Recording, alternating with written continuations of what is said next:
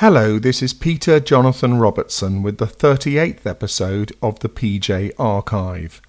It's an interview I did with the massively successful Cuban-American singer-songwriter, actress and businesswoman GLORIA Estefan. This took place when she came to London to promote a greatest hits album and was planning to release her first Spanish-language album, Mi Tierra. It was late 1992, just after a major hurricane had hit her native Florida, and 2 years after she was critically injured in a tour bus crash.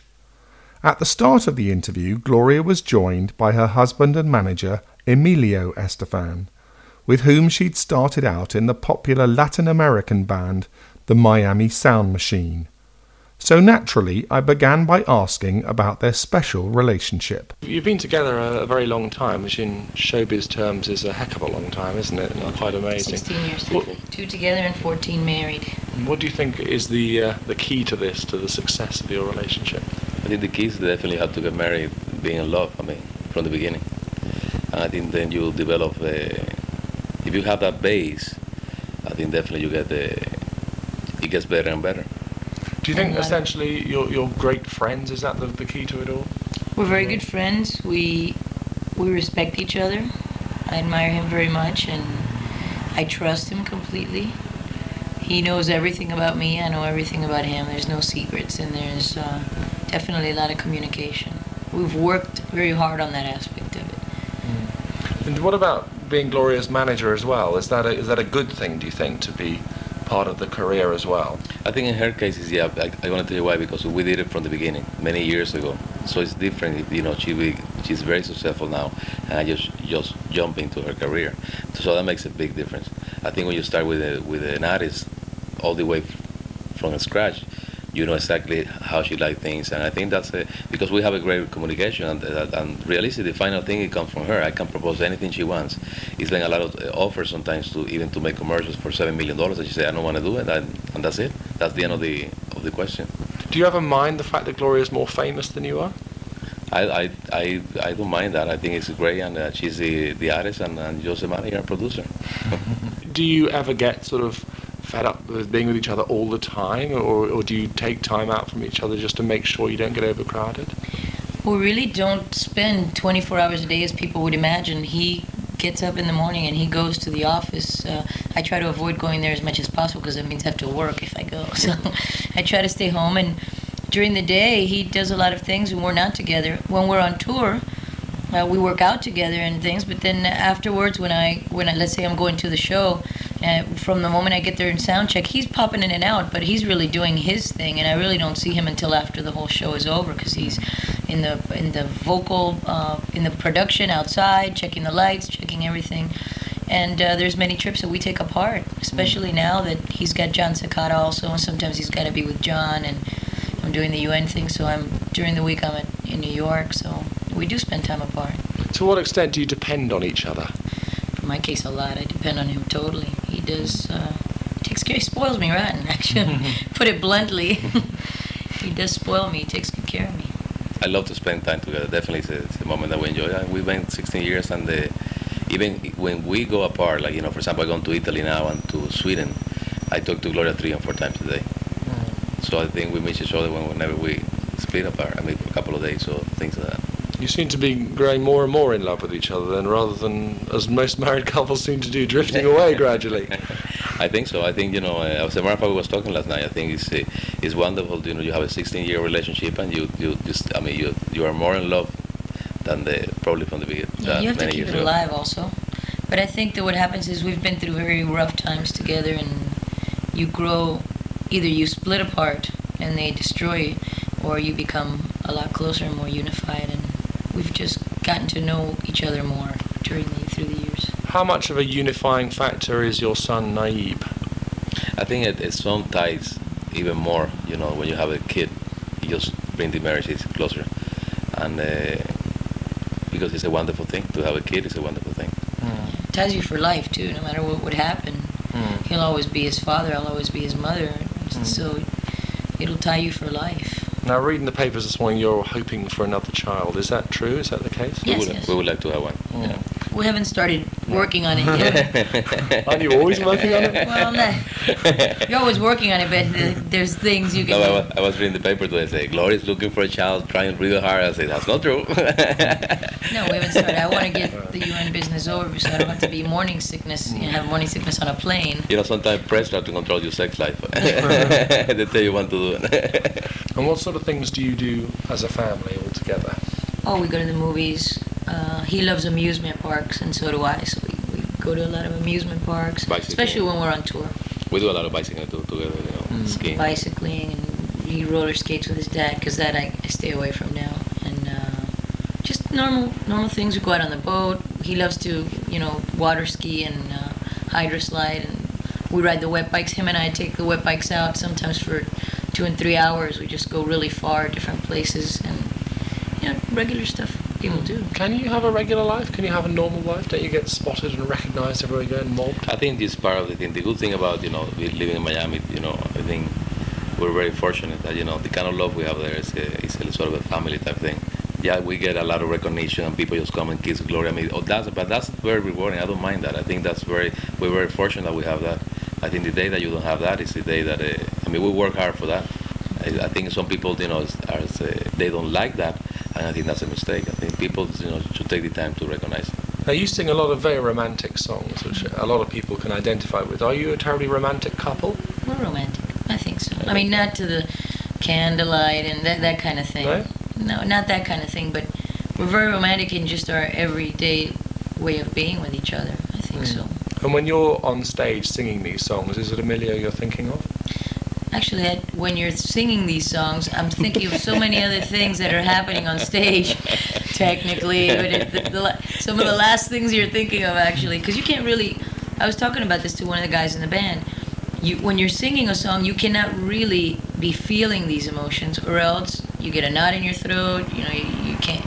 So technically, you can't... I'm quite disappointed to hear that. No, you might think once in a while of an inspiration or something, but usually, I see the fans and you're connecting with them and things like that, but you can't make yourself feel that, or else you can't sing, because when you're really feeling emotion, you get choked up.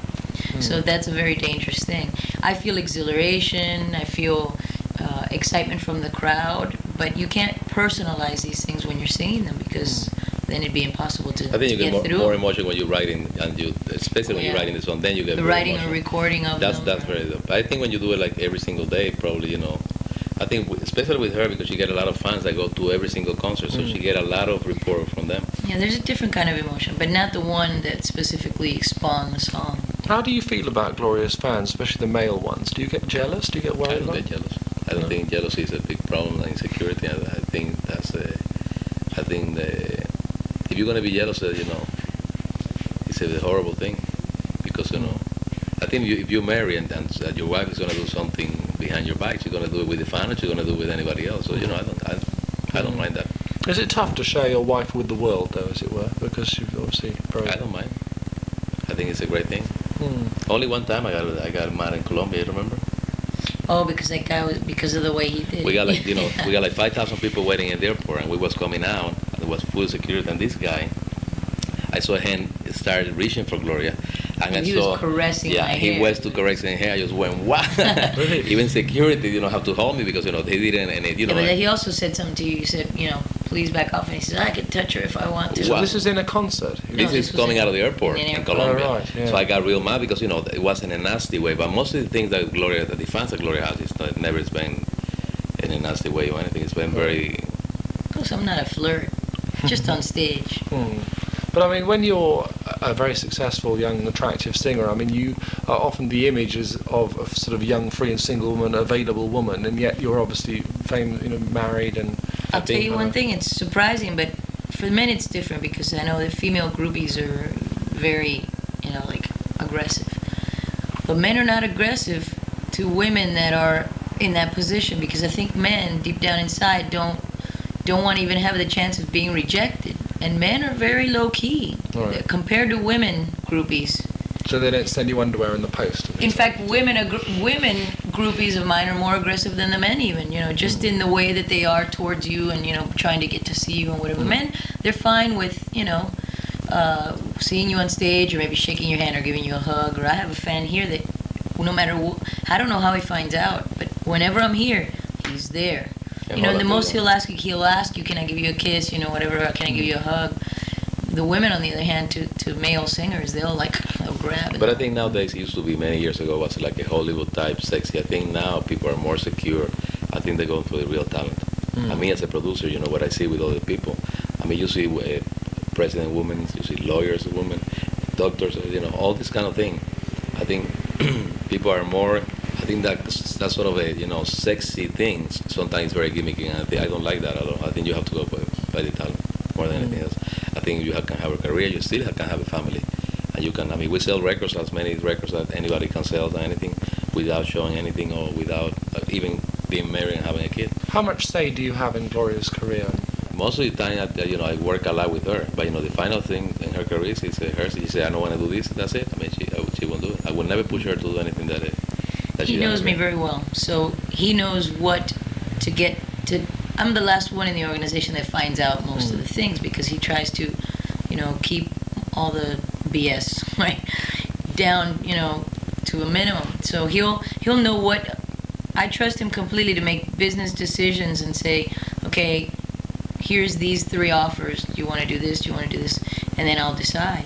But there's many cases where I'll take his opinion. If I feel strongly about something, I'll tell him, look, this is how I feel, and that's the end of it. And sometimes you say, you know, well, if you feel real strong about it, let's do it. And, you know, but then other times I'll say, even with single situations, with the performance and places that I say I think we should do because I think it would be real good, and did not turn out real. Yeah, it's a give and take. I've been lucky. Yeah. But, you know, not only with Gloria, I handled John Cicada, which is very successful right now. I mean, he's everywhere. Millions of albums for the first single. And I will handle him exactly the same thing. I just proposed to him and he told me I don't want to do it. That's it. That's the end of the thing. I don't think one of the things that I have such a great relation with all my recording companies that I work for is because I'm not a loud manager. Or, you know, I think nowadays it's you have to have a lot of communication.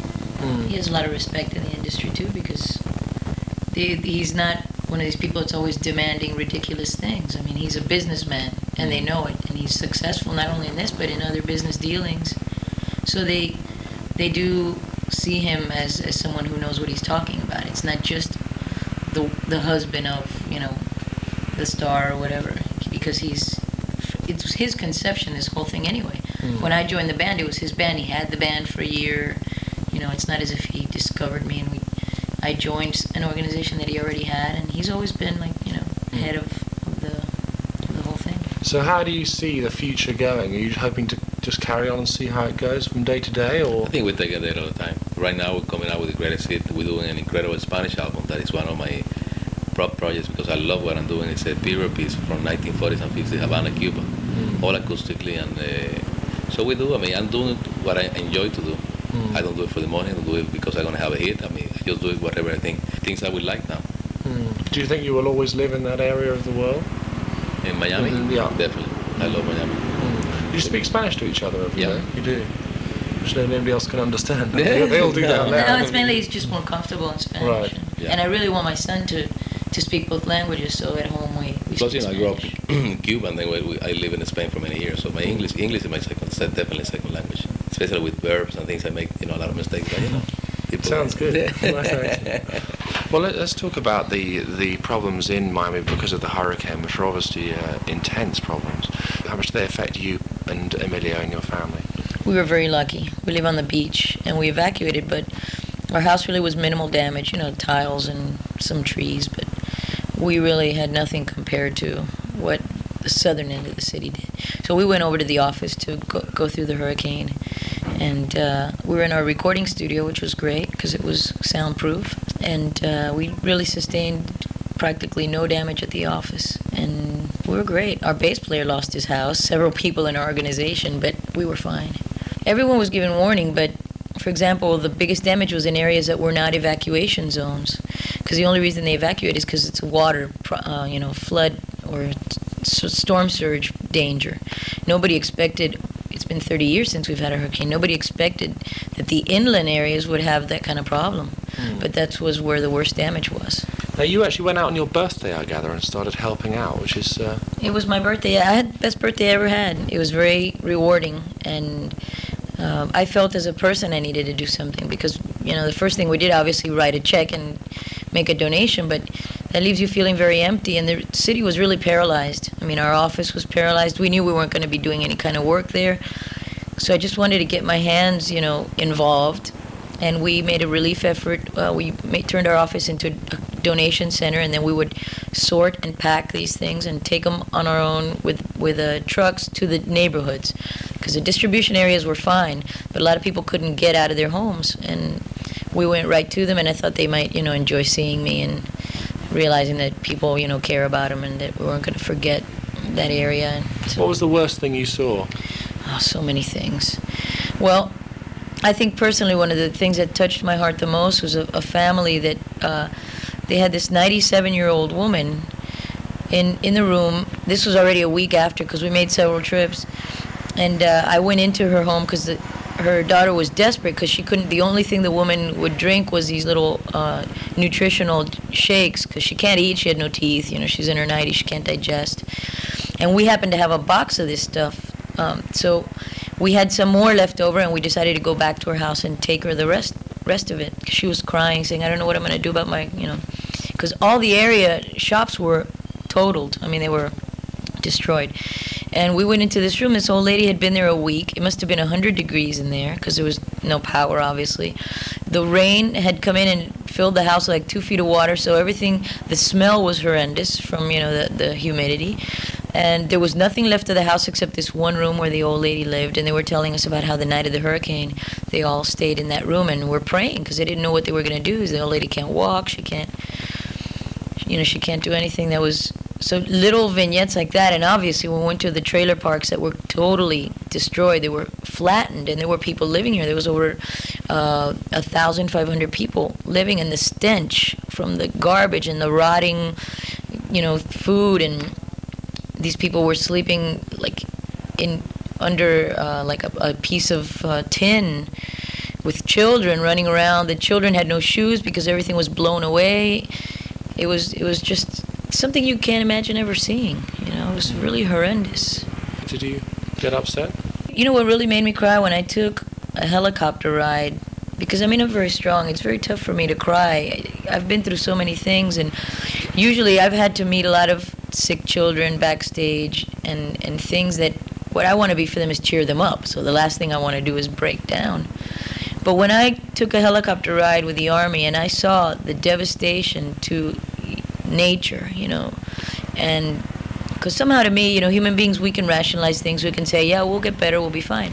But when we saved 2 dogs in one of the neighborhoods, and we took them and found people to adopt them, and I saw packs of animals, roaming around that people had left and got out, and I saw nature destroyed, trees that took 60, 70 years to make. Those kind of things really, really bothered me, because that was something that is not going to be overnight. Those things are going to take years and years and years, and that hurt me a lot, Now, this is just the latest example of your work for your community. You really do look after your people, don't you? Why do you feel that urge to do that? Because I can. All my life, all I've really ever wanted to do in my life was to be able to help other people, and if I can do it now, I'm put in a position where I can, I certainly will. And also, they were there for me. These people in that community, when I had my accident, they went out to their churches, to their synagogues, they prayed for me. They don't even know me, personally. They know me, as a...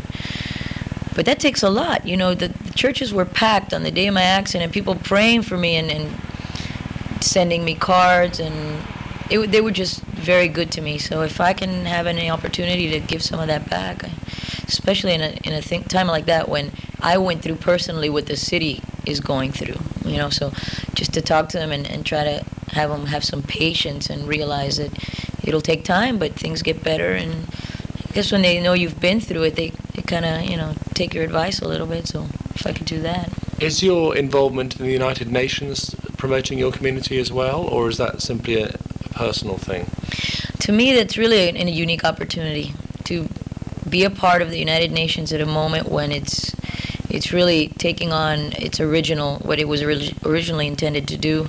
And it's a wonderful experience, I think, as a person to be involved in world politics and see how things work. And it's given me a lot of optimism, really, for our future, because even though things are very slow moving, at least you see the trend and the general intention as a world to move ahead and to have more peacemaking and peacekeeping, and human rights are taking the forefront, which is my unique the thing that I really want to get involved in. And it's going to be the first year that there's a report on Cuba and human rights, and obviously the Yugoslavia and Somalia issues. So if I can have any kind of impact, I think it's a great opportunity for me. Do you think it's a good idea for a singing artist to get involved in politics in any way? Well, I don't see that as politics. I see, because it's really nonpartisan and it has nothing to do with whatever unique politics belong to the people of that organization.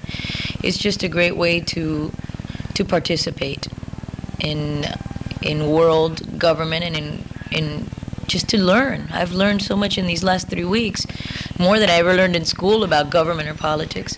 And it's only until December. It's a unique opportunity. It's a presidential appointment, so it's a big honor.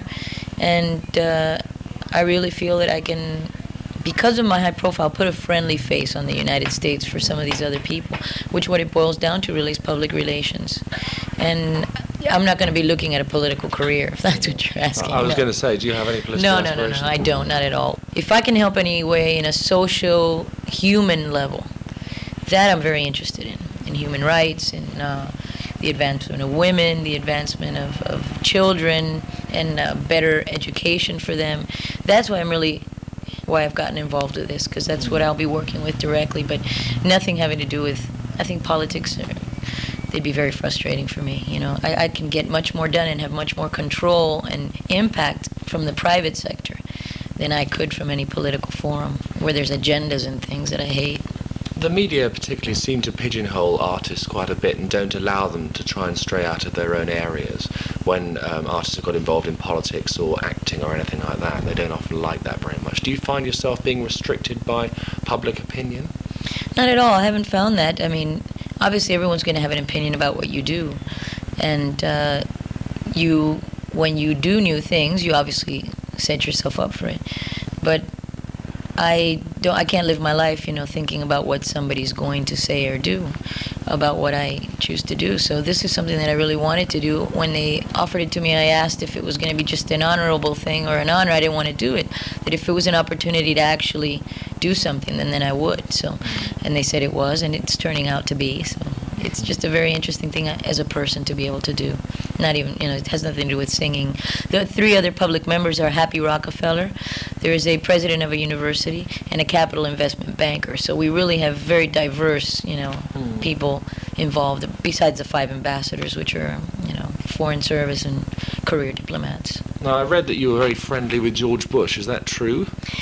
On a human level, yes. He, when I had the accident, he had actually met me the day before. I don't usually get involved in politics, but we had performed in Washington, and this was in 1990. It wasn't an election year or anything.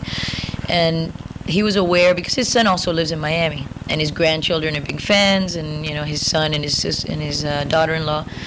And he actually invited my husband and my son to the White House to meet him, and it was a big honor, and we did. And then the day after, I had the accident.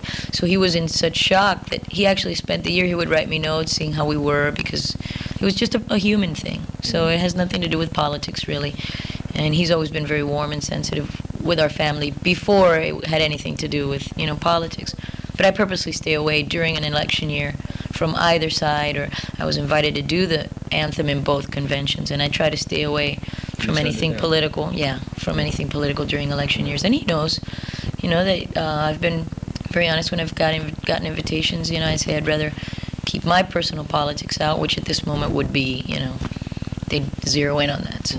But it's on a human level. So what sort of a guy is he? He's quite a nice chap? He's a very nice man. He's very human and warm, which is surprising to me that sometimes on television and in his public image it doesn't come through like he really is. He's a very caring father and grandparent. And the other day I went into the White House because I was doing a briefing in Washington before the UN, and I get a call, and he says, "Oh, President Bush wants to say hi." So I go, "Sure." I was across the street.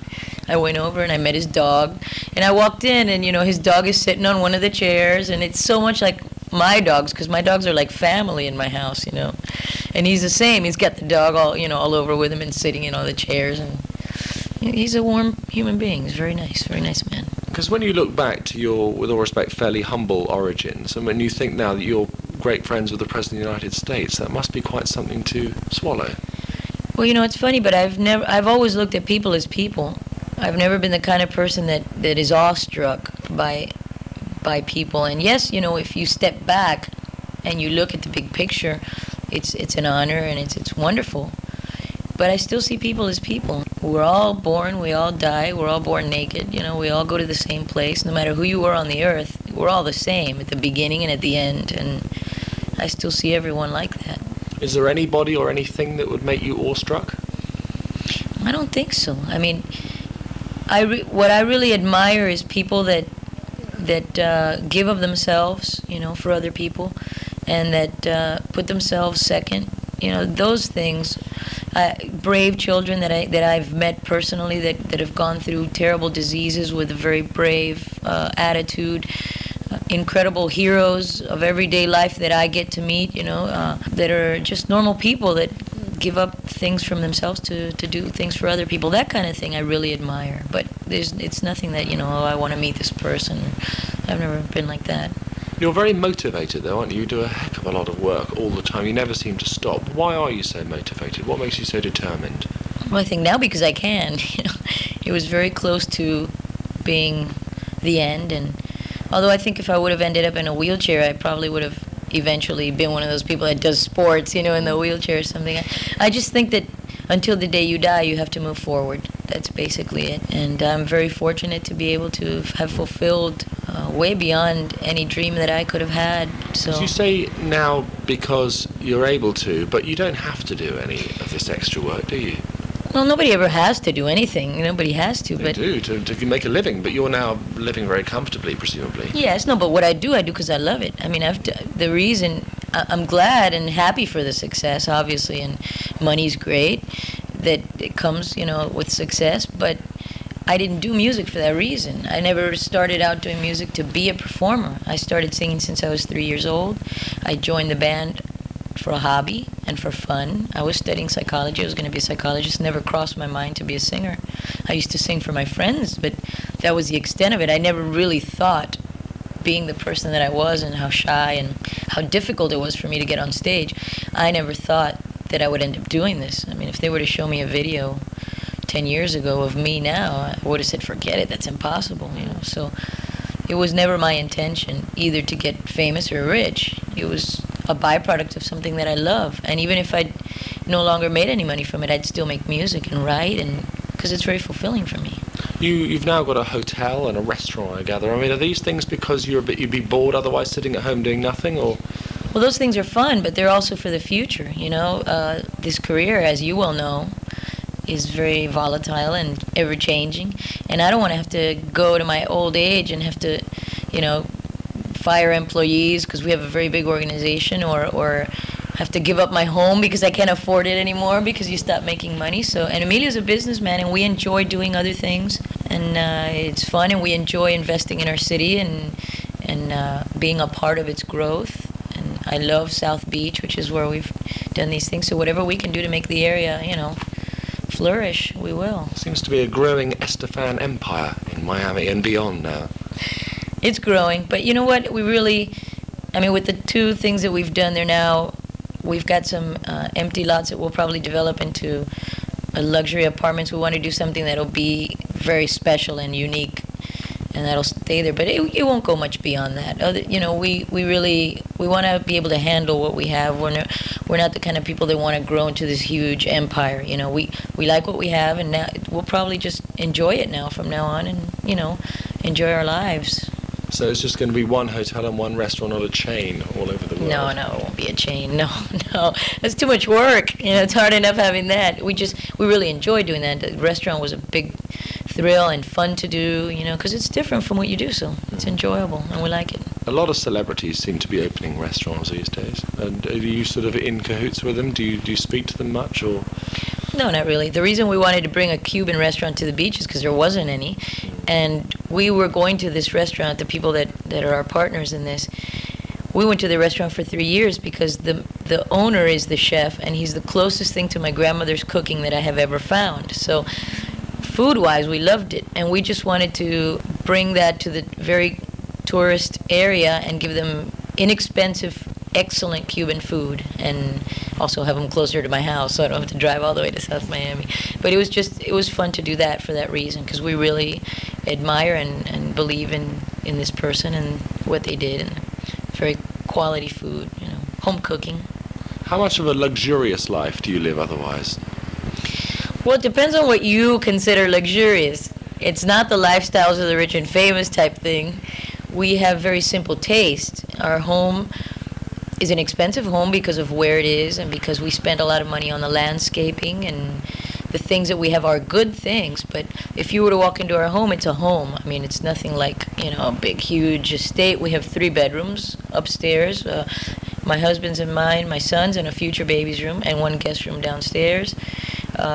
We have a family room that we spend a lot of time in. The kitchen is big, but I mean, it's luxurious, but in a different way, I think, than what people consider. I mean, there's not a lot of fancy things, and we like artwork, so there's certain works of art that we've spent money on, but it's things we enjoy. It's not, ostentatious or that kind of thing. But, it's an expensive lifestyle.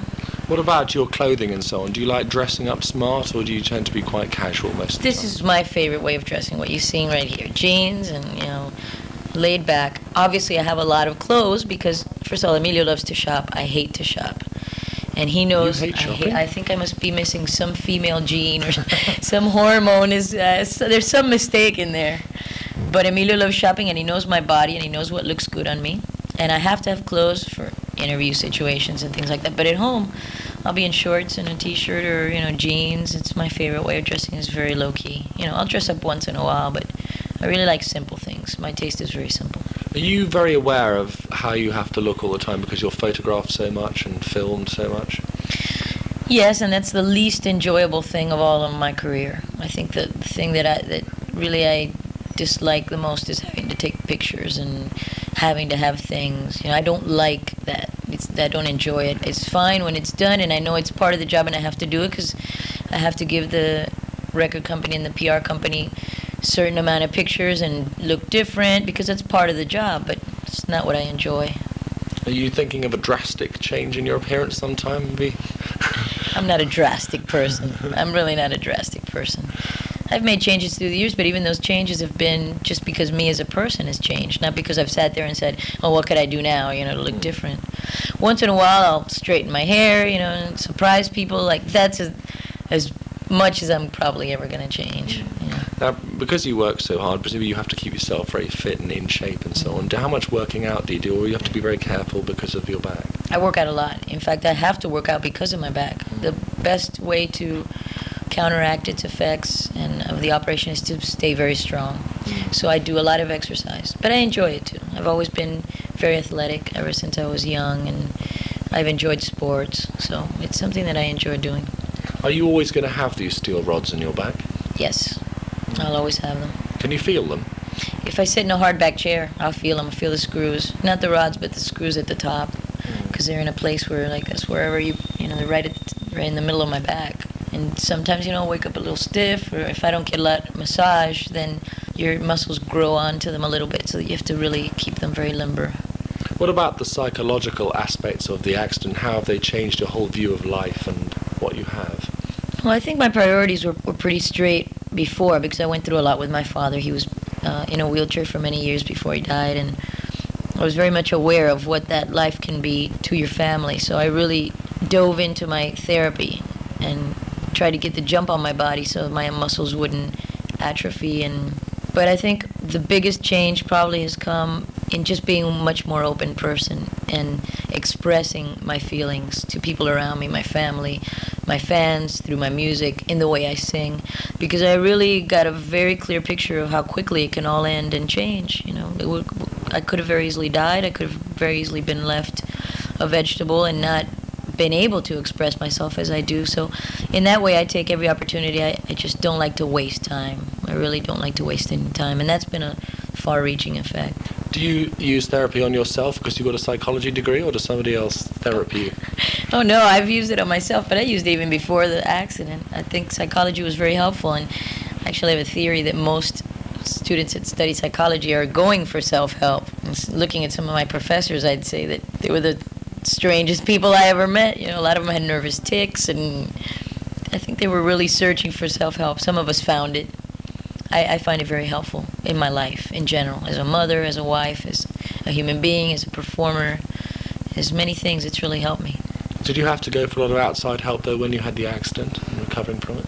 Not at all, no. I went, obviously, through a depression at one point. It was very short-lived. I knew that it was a natural process, and I knew I had to get it out of my system. But I talked myself back into life. You know, that's what you have to do just every day. So I really didn't need to go for any outside help. Does the magnanimity of your success ever frighten you, ever worry you? I'm probably the person that's least aware of my success, believe it or not. The only time that I'm really forced to see my success or it's thrown in my face is when I'm on tour and I have incredible amount of fans out there doing the show, but I don't read any of my press. I don't watch myself on television. In fact, I hate that. So I'll go the other way to avoid that. Emilio will be watching something, I just don't enjoy it. Why? Why don't you enjoy it? It makes me nervous, it makes me uneasy. I don't like to see myself other than from within, you know. I like to keep my image of the show or whatever performance I did. I like to keep the feeling that I had from it and not look at myself from outside because I just don't enjoy it, you know. Do you think there's a psychological reason behind that? I'm very critical, you know, and I might see something that I wish I wouldn't have done and I can't do anything about it, so it would bother me intensely. Or, you know, it just doesn't interest me. It's nothing that I did the interview, I know what happened, so I don't want to read about it. All I can read about is either they misquoted me or, you know, perhaps they saw me in a different way that I intended it, and those things hurt me, so I'm very sensitive in that way. And it doesn't interest me. I'd really rather not know. What about achieving so much so young? I mean, you're only 35 now, and you've achieved a heck of a lot, more than most people would achieve in about 6 lifetimes. So does that worry you that perhaps you've achieved so much so young, and what else is there to gain? Oh, I have plenty to do. I think my life is going by so quickly that I know my life is going to seem like a flash to me, and there's so many things to do. I mean, there's millions of things to do. Just be able to sit and not do anything would be nice. So I look forward to many different stages in my life. Each one has brought something new, and I know I'll never get bored. I don't get bored sitting alone in a room. I'm always thinking. There's millions of things that I would like to do, you know, that have nothing to do with what people consider achievements. So I know I won't have a problem with that. I just want to live life. So what are the priorities on your agenda at the moment? My son, having another baby, in a personal way, being able to enjoy, because I've been on a constant climb, whether it was as a performer or then trying to get back from, you know, the accident which set me back to the beginning. I had to start everything over physically. So now I'm at a point where I'd really like to enjoy some of these things, and working on albums like that Spanish album that have nothing to do with career or radio or hits. It's just something that we want to do artistically and that we can have the luxury of doing. And things like, you know, the new projects in Miami with just personal stuff, you know. Do you think singing will always be the focus of your life? Is that what you're hoping? Singing has always been, most definitely. Music, I'm sure it'll take on other ways of expressing itself, such as writing for other people, producing somebody, doing things like this album, doing different projects. But hopefully, you know, it'll still be around in my life in some way. How satisfied are you with your career so far? More than satisfied. I never thought, you know, I never dreamed that this would be. It happened slowly, and I never ever dreamed in my wildest expectations that this would be like this. So I enjoy every bit of it. I really do. Do you think you've been given the credit you deserve so far? I don't know, because I don't know what credit they've given me. So you never read it. Exactly.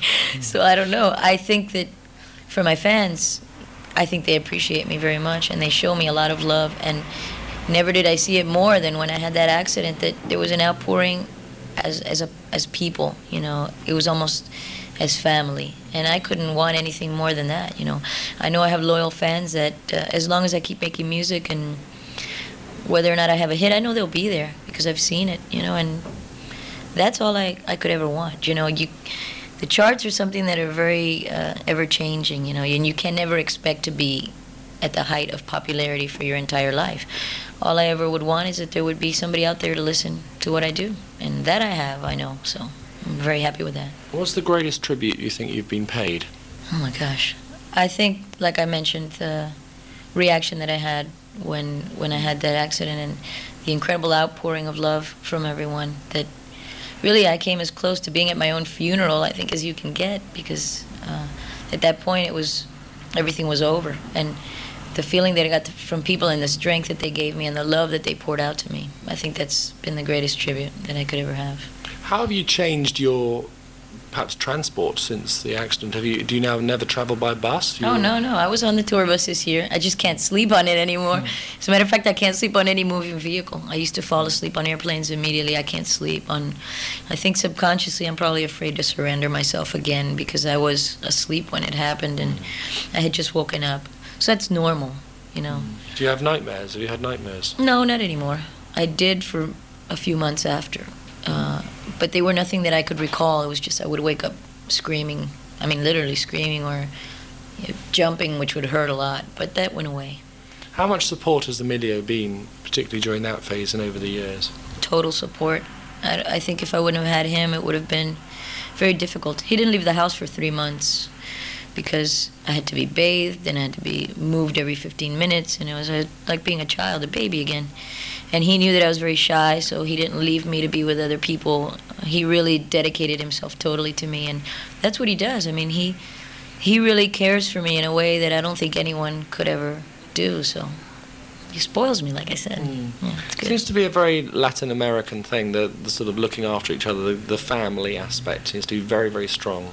It's very strong, but it's very strange because usually it's the woman that has to care for the man in the relationship. Men, the stereotypical Latin man, everything has to be done for him, and he'll bring home the bread and butter, but he's usually the one that's cared for. And Emilio's not that way at all. He's very open-minded and actually very motivating person. My success in no way bothers him. On the contrary, he's very, very supportive. What are your hopes for the future personally? What are your big desires? My big desire is to be healthy and have my family be healthy and not go through any more traumatic events. That would be enough for me right there. The rest I can take care of. But just to be spared, these life-changing moments would be nice. I think that's about all. And just to enjoy my family and live, enjoy the success we've worked hard to get.